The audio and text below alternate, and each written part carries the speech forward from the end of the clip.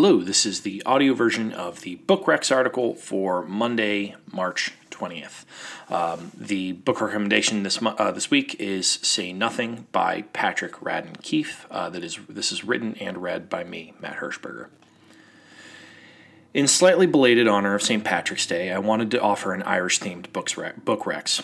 My ancestry is that of an American mutt. If you look at my DNA breakdown, you'll notice that my ancestors seemed particularly indiscriminate about what sort of white person they coupled with.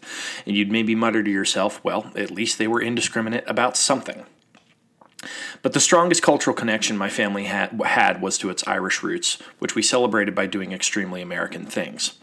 As I've deconstructed my identity as a white American, with all of the horrific baggage that involves in unpacking, I found myself casting about for an identity to replace it with, and the Irish bit has been the most accessible, with its English language cultural offerings, its holidays, its music, and the fact that, unlike my English and American ancestry, it is the history of a colonized people rather than a colonizing people. This is, and I know how bad it sounds, something of a relief for a cis, straight, white American man who otherwise has to grapple with an ancestral legacy of brutality, cruelty, exploitation, and oppression.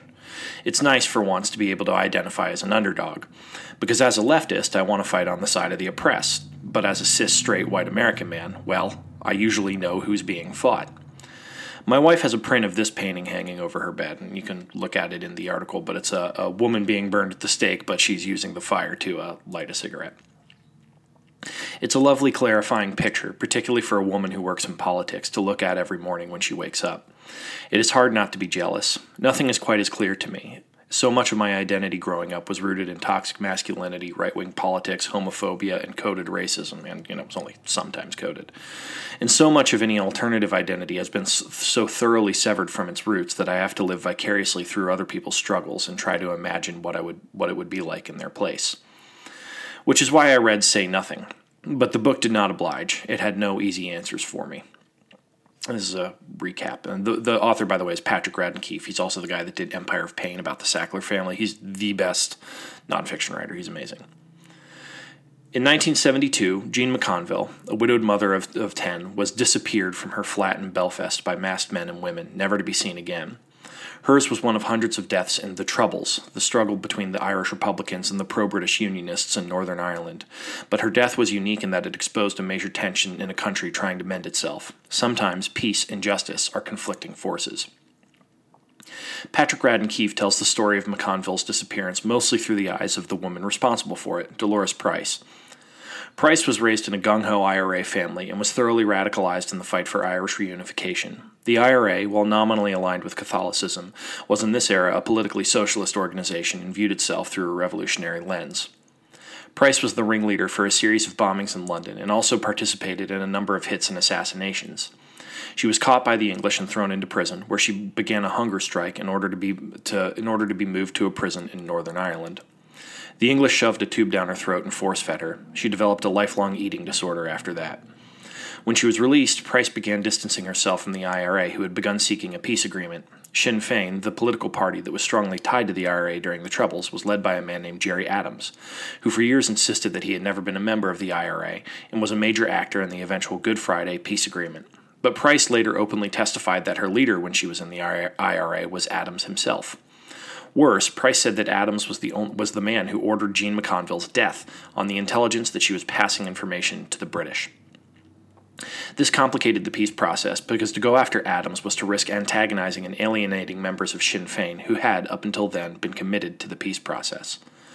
This is just a spectacularly written book. It reads like a thriller, and it is an astounding work of journalism, so you should absolutely check it out. Ireland and Me. There's a song on here which is like my main go-to Irish song. It's not even by an Irish band, which is perfect for well, they're Irish-ish. Flogging Molly's What's Left of the Flag. I have been to Ireland, not for a long stretch, maybe 3 days, but that's enough to know that most of the things I associate with being Irish in America, drinks that are astoundingly called Irish car bombs, the 4th of July-style parades, and the absurdly kitschy shamrock paraphernalia, are not Irish at all.